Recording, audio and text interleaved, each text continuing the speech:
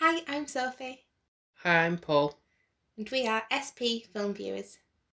and today, for the third film of Hitchcock Month, we are going to be talking about Vertigo.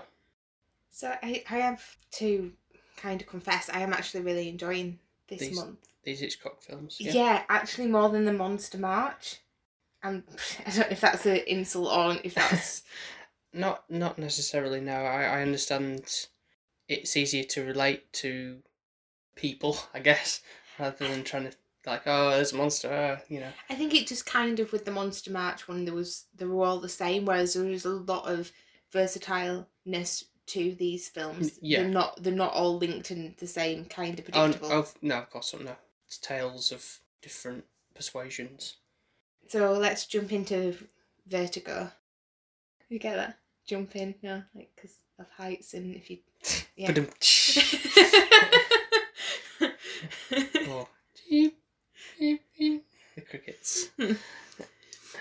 So the opening credits, Yeah, had, to me, which is weird because I've never watched a James Bond film. I don't know where you must have got some inkling of the thing. I don't know if you just mean the very intro where he's like walking along and then turns and shoots at the screen and then it turns red. And the circle as well, like Yeah, that symbol. So obviously, like yeah, I kind of see what you mean. it's weird how certain things I'm aware of, even though I haven't actually even watched the film. Mm-hmm.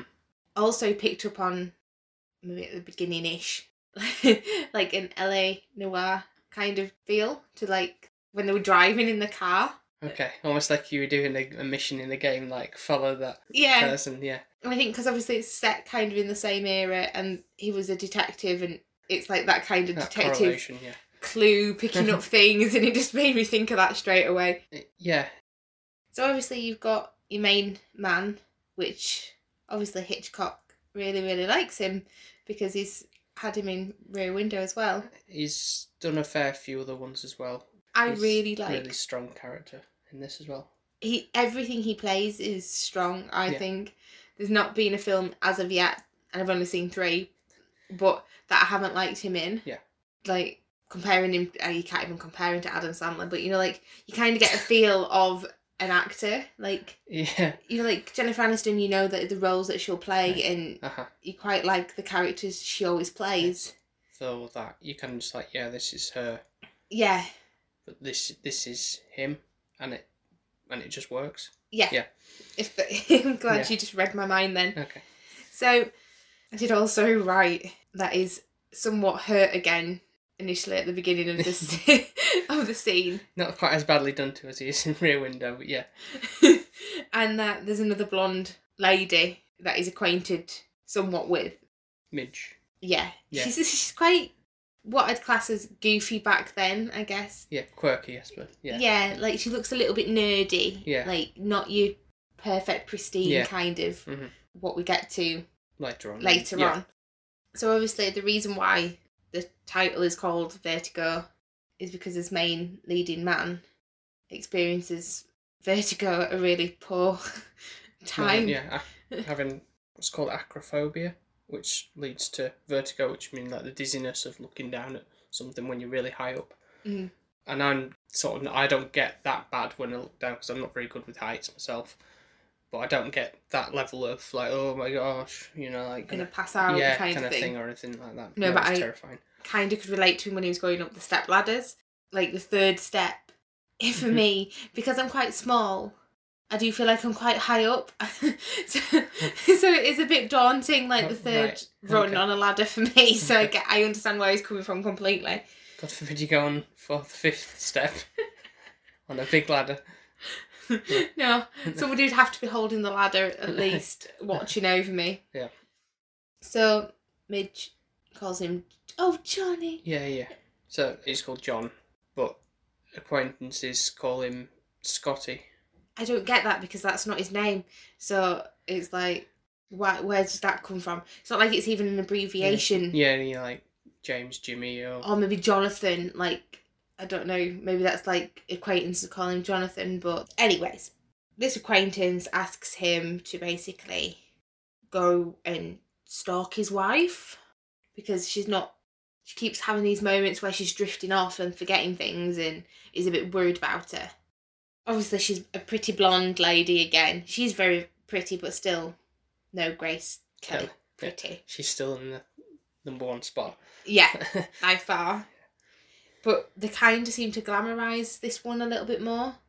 Like with the lighting. And you said it was like a bit like a softbox, is that right? Yeah. When you're doing the photography stuff. And like they try to do like portrait kind of.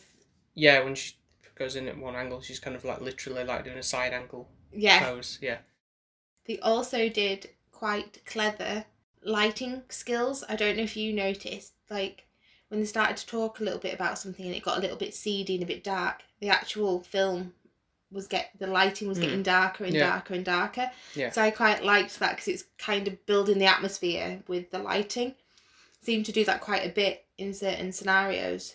Yeah. Also, when you first meet this lady, it kind of is a darkened kind of edge, like kind of panning focused on her. Yeah. So you're kind of looking like the rest of it's not as in focus and it's more she's like your main... Well, you mean in the bit where she's like the back turned and she's in the green dress and everybody else is obviously like in normal bland greys and stuff and black suit attire, where she's kind of like, this is the centre of attention there. Yeah, the green seems to also be a common theme throughout for this lady. Green car and various other things that happen throughout the film. Back to lighting as well, there was certain, especially like there was when he follows her to the grave, there's that haunting quality to the lighting in that. It's almost like that's almost like a dream state in a sense, dreamlike quality going on there. It was quite cleverly done actually, and I think I preferred it because I'm not seeing people play with lighting as much nowadays. It just has to be perfect lighting. Yeah. If that makes sense. I mean, like just like normal bright studio lighting and stuff, and everything's not too harsh and not too soft. Yeah, just well lit. Yeah. It's like where actually this kind of added the drama. You kind of also, I've noticed as well, shadows played quite a bit in this. Yeah. So like obviously when she was like running away, the way that they kind of had to do it, so like a detective, there was like shadows to like the opening of the door, then the door closing and you could see her shadow on the floor. So all these little bits that added to the aspect of the film, which I really, really, really enjoyed. There's a bit of a thing where I think, well, this woman must be a bit stupid because John is following her. And to be honest, I'd be thinking at this point, this car's been following me for quite a while now. And he's not like he's trying to keep a little bit of a distance, but it's not like he's even trying to make it look not so obvious. It looks really obvious that he's following her, but she's apparently none the wiser. So that just made me feel like a bit of a game as well, because it's like, oh, if I go a little bit too far, then they'll notice. Like, mission failed. Yeah. So it kind of gets this darkish twist where it's to do with Carlotta, which is Madeleine's great-grandmother. And you can see like this obsession kind of growing with Madeleine towards Carlotta. It seems that at one point you're not sure if Carlotta is kind of possessive over Madeleine or if it's a case of Madeleine is so drastically wanting to dig up her history to understand. Really wanting to be just like her. How she has her hair, has the flower bouquet and all that stuff. It's all, she has her jewellery as well, and it's like getting to a point of where it's like quite scary because this girl seems quite normal when you talk to her, but then she'll sit and have a look at this picture of Carlotta for a while, staring at her, and then she'll say that she doesn't know about the museum, and like she's having these blips of memory loss, or somebody's taking over her body and doing these things while she's not realising it. That's really where I thought it was going, like it was like a possession kind of thing, like... Yeah, but passively, not like some exorcism thing where it's going like, like no, eyes bulging or anything. It was like when she got to these certain places that her dominance of Carlotta kind of took over. Right. That's what it felt for me. And I was like, I'm not sure if I like this because this kind of stuff kind of freaks me out. Mm-hmm. So I'm like, I got that strong vibes, especially towards like the end where she was 26, wasn't she, Carlotta, when she killed herself? And Madeleine was 26 years old.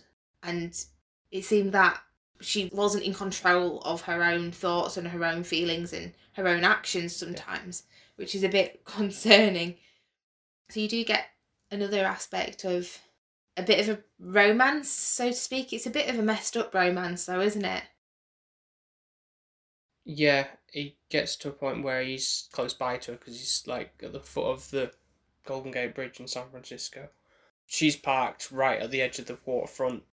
How would she not know that he's followed her? Because that's like super obvious. But it's kind of like that she's still going ahead with this, what attempts to be a suicide, really, but isn't really because she's just really just floating at the top of the water and he still jumps in and saves her.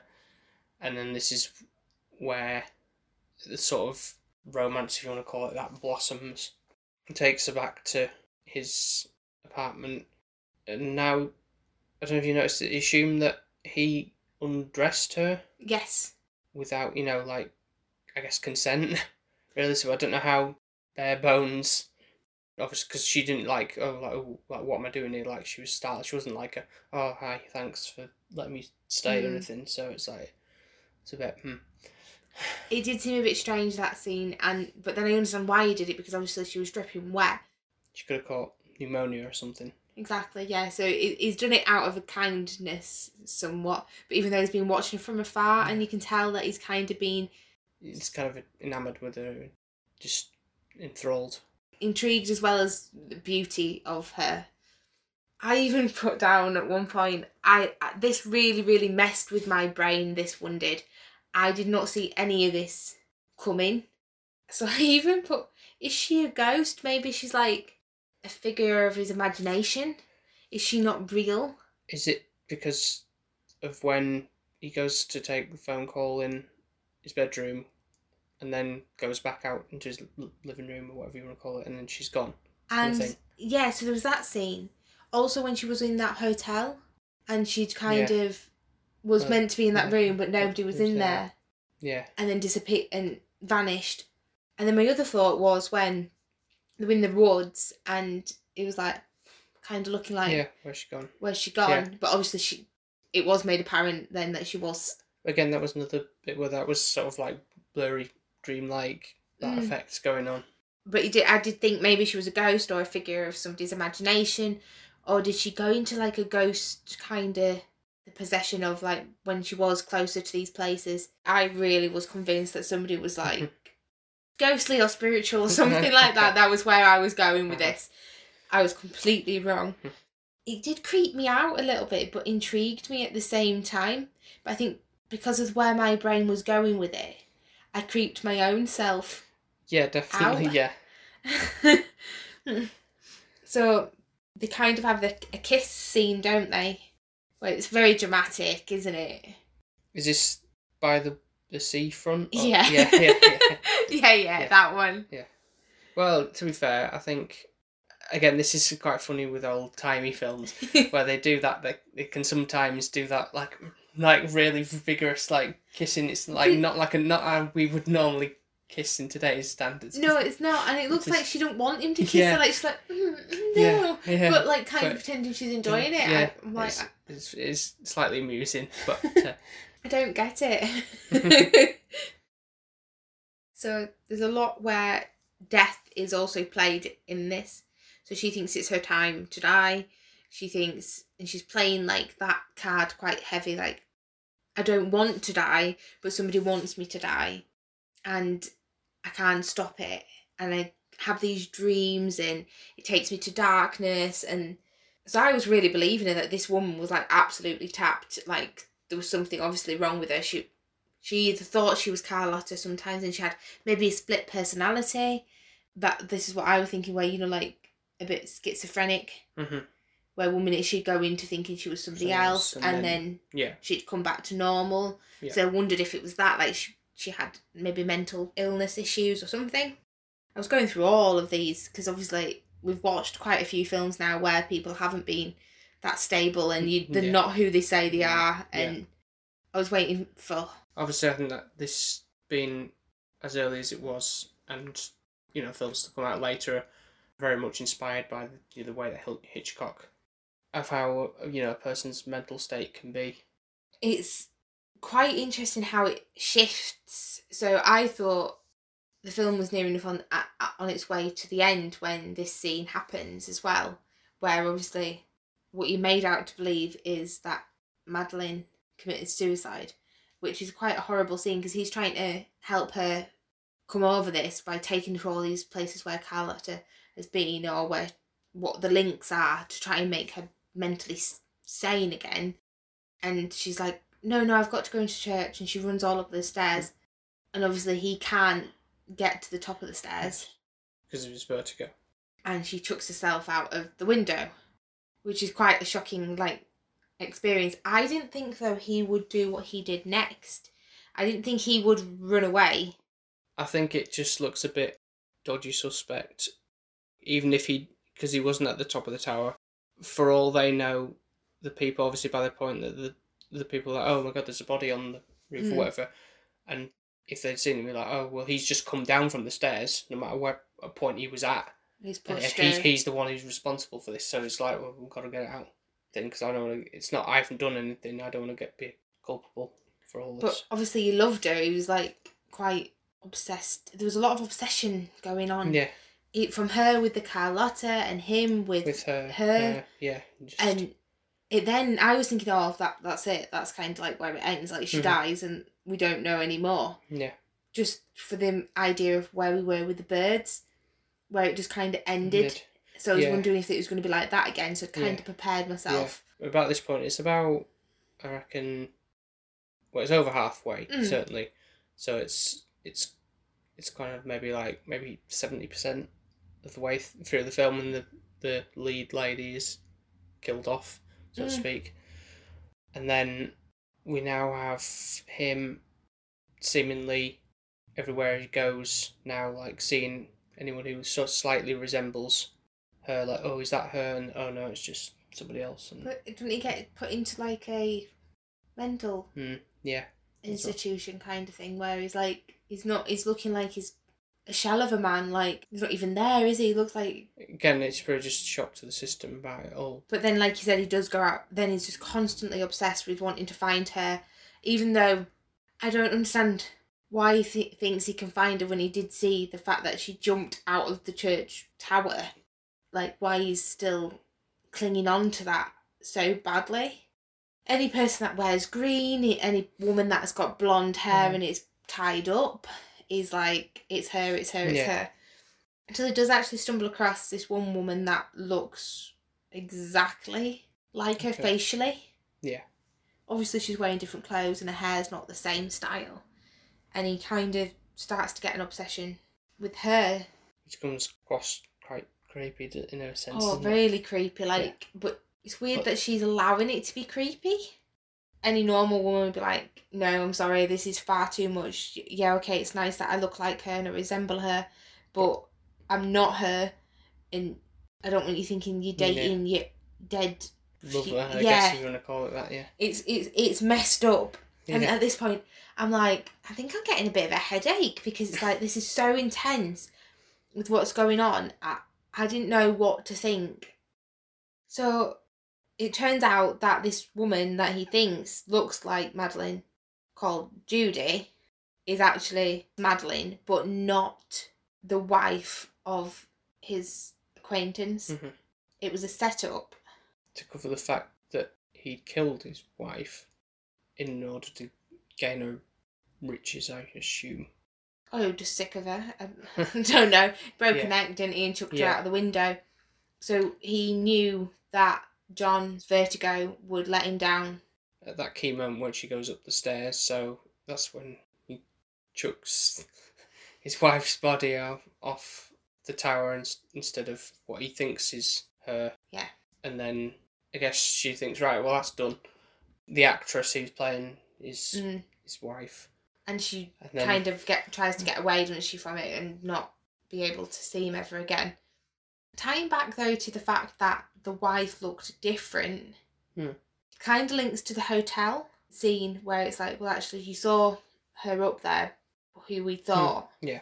But then the woman in the hotel went that she looked different. He was describing her and she was like, no, that's not how she looks. It's completely... Yeah. And it was like, actually, now that makes sense, that actually maybe... Yeah, it's one of those things that you, on a rewatch, you kind of go, oh, yeah, that makes sense now. Yeah, it does make sense. Yeah. But weirdly, I tied that to kind of quite quickly after everything kind of unravelled. Yeah. So we know this part, and she's kind of was going to write him a letter and run away again, but she doesn't. She tries to hope that he'll love her as Judy. Yeah. Although he's still pushing the whole, right, you've got to look like... Sorry, but if any man did this to me... To the very extreme of, right, get the hair coloured that sense, you've got to wear this outfit. Yeah. And talk and walk like her. That's a bit... Yeah, no, that's it. Nope. It's getting to a bit of sick, twisted... Yeah, perversion there. But now I'm thinking, did he know all along it was her and he was just putting her through the ring? Or was he actually... I think, really, he was so obsessive with her, he didn't twig until that very last bit where she puts on that necklace. That is the key point. That's why it kind of goes the way it goes at almost at the very end, because it's like, oh, we're not gonna go to whatever Ernie's or whatever the club was to go to for food or whatever. He drives to the scene of the crime. Yeah. Before, and then obviously there's like revealing that I knew it was you kind of thing. And I couldn't get this far before, but now we're going to go all the way to the top. And then history repeats itself, doesn't it? Yeah. I was like, literally, when this happened, I was like, what? Are you kidding me? So this weird character thing, basically like a shadow comes out, doesn't it? From weird character. The darkness. Yeah. And it's like... Almost like death coming to play. Yeah, I guess so. But actually, it's just a nun. You know. Yeah, not a weird character. And then Judy or Madeline, whatever you want to call her. Whoever you are. If that's your real name.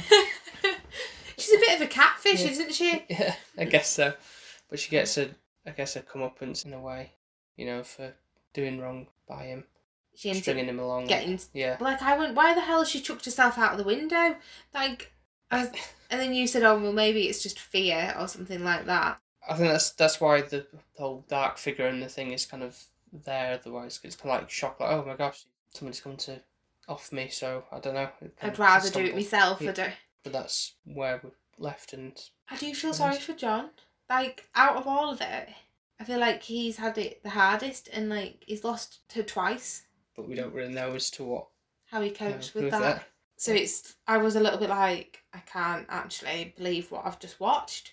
It's like it's just history repeated itself twice. I was none the wiser that Judy wasn't Madeline, and Madeline wasn't a completely different woman who we've never met.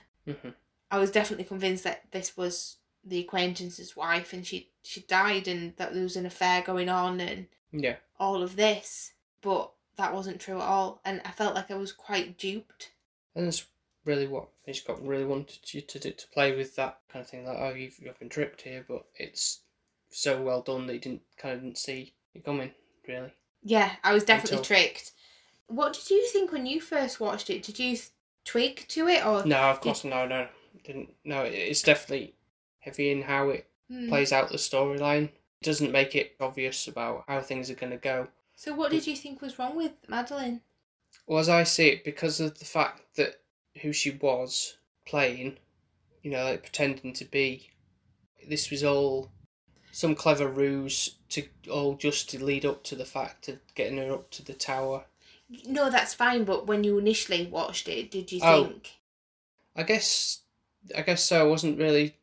I don't think I was in the same boat as you, thinking it was some sort of spiritual possession type Did you not? thing. No, I think it was just unstable mind, really, and...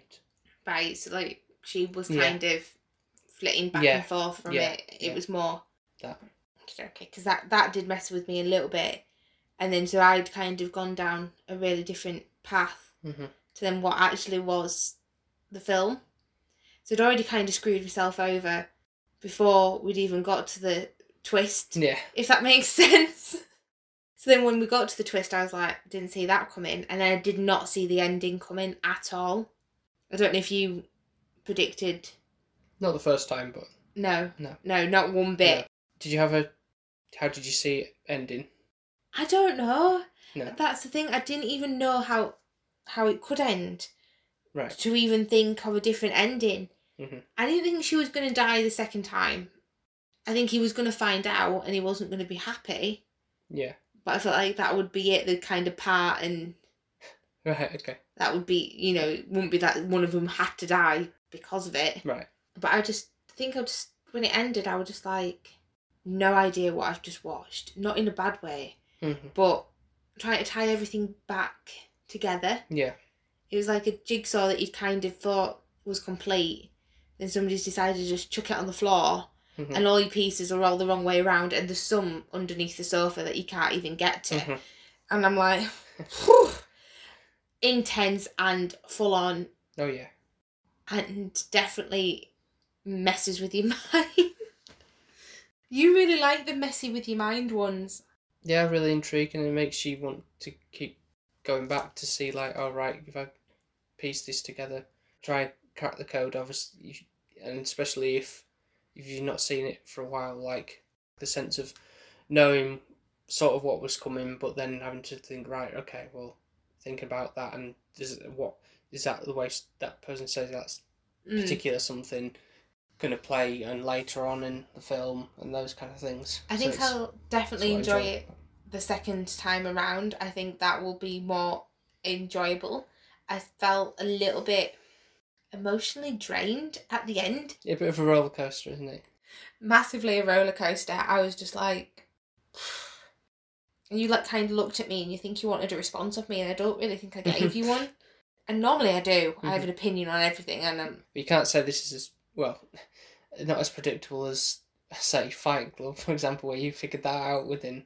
I'm glad I did with Fight Club, because I don't like how it leaves me emotionally once I've finished watching the film. Like, I remember watching Shutter Island and I was like, no, he's definitely not that man. And I'm like, no. I think I get too invested in the character. So then when I get tricked, I get a little bit annoyed. Yeah, that you have been, yeah.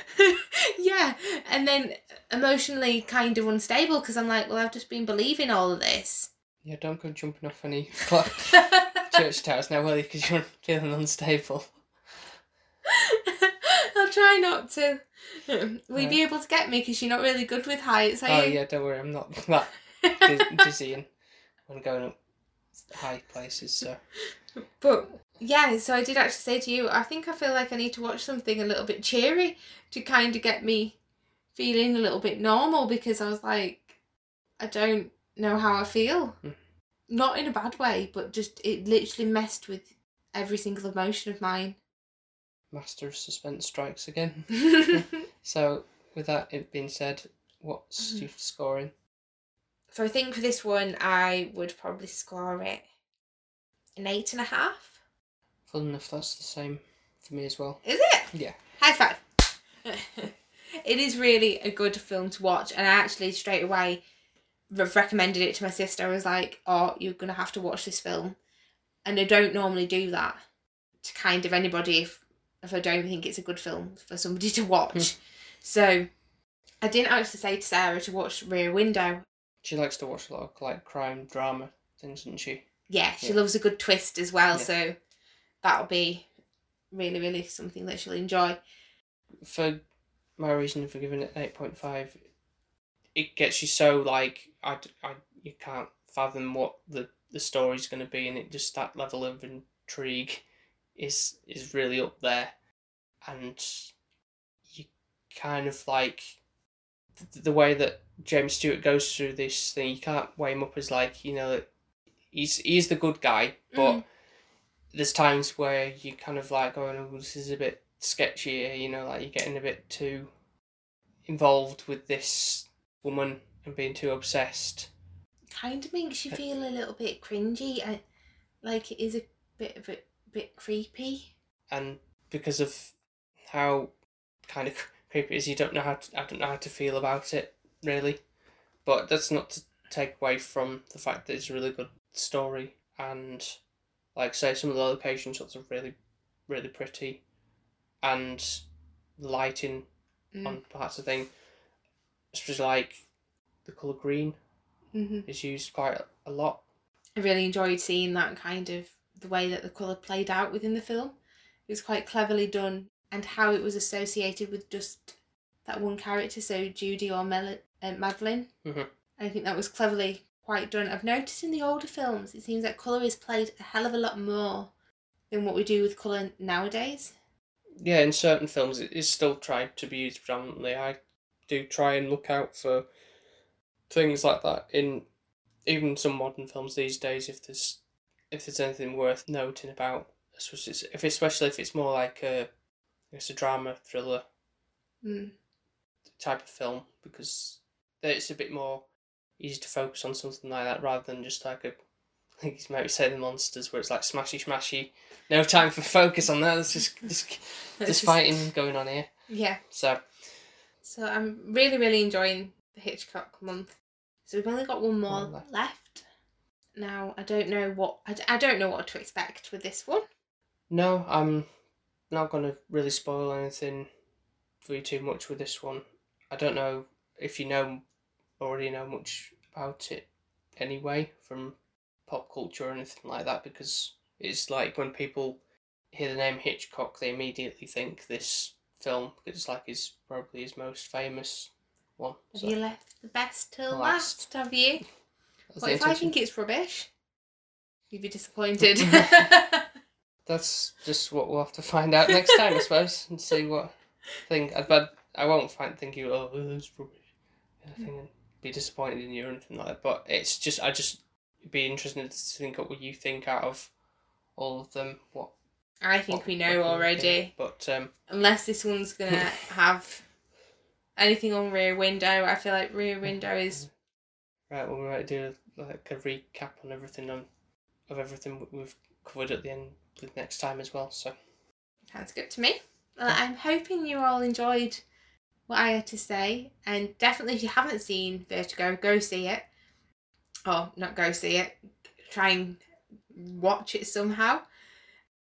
So thank you very much for listening, and you can listen to our other episodes on Podbean, iTunes, Spotify, and wherever else you might get podcasts from. And of course, you can find us on social media platforms under SP Film Viewers on Instagram, Twitter, and Facebook. I hope you've enjoyed, and we will have our final Hitchcock film review up next week. Yep, so look out for that, and we'll speak to you next time. Speak to you next time. Take care, everyone. Bye now. Bye. Bye. Bye. Bye. Bye.